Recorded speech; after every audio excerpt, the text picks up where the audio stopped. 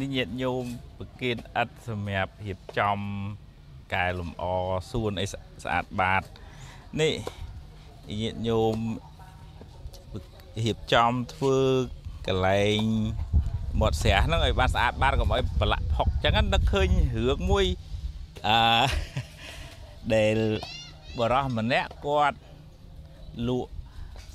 អីវ៉ាន់នៅក្នុងផ្សារទៅអាខាងមុខកន្លែងគាត់លក់ហ្នឹងវាប្រឡាក់ដូចថាផុកក្លុកអញ្ចឹងគាត់យកក្បាលគោយកមកដាក់កន្លែងហ្នឹងដើម្បីឲ្យមនុស្សឆ្លងទៅឆ្លងមកកុំឲ្យជន់ផុកហ្នឹងវាប្រឡាក់បនរបស់គាត់ហ្នឹងបានមានសេះមួយលឿនល្អមែនតើប៉ុន្តែអកុសលគាត់នឹងកើតនៅក្នុងកំណើតប្រែតបាបកម្មរឿងមួយរឿង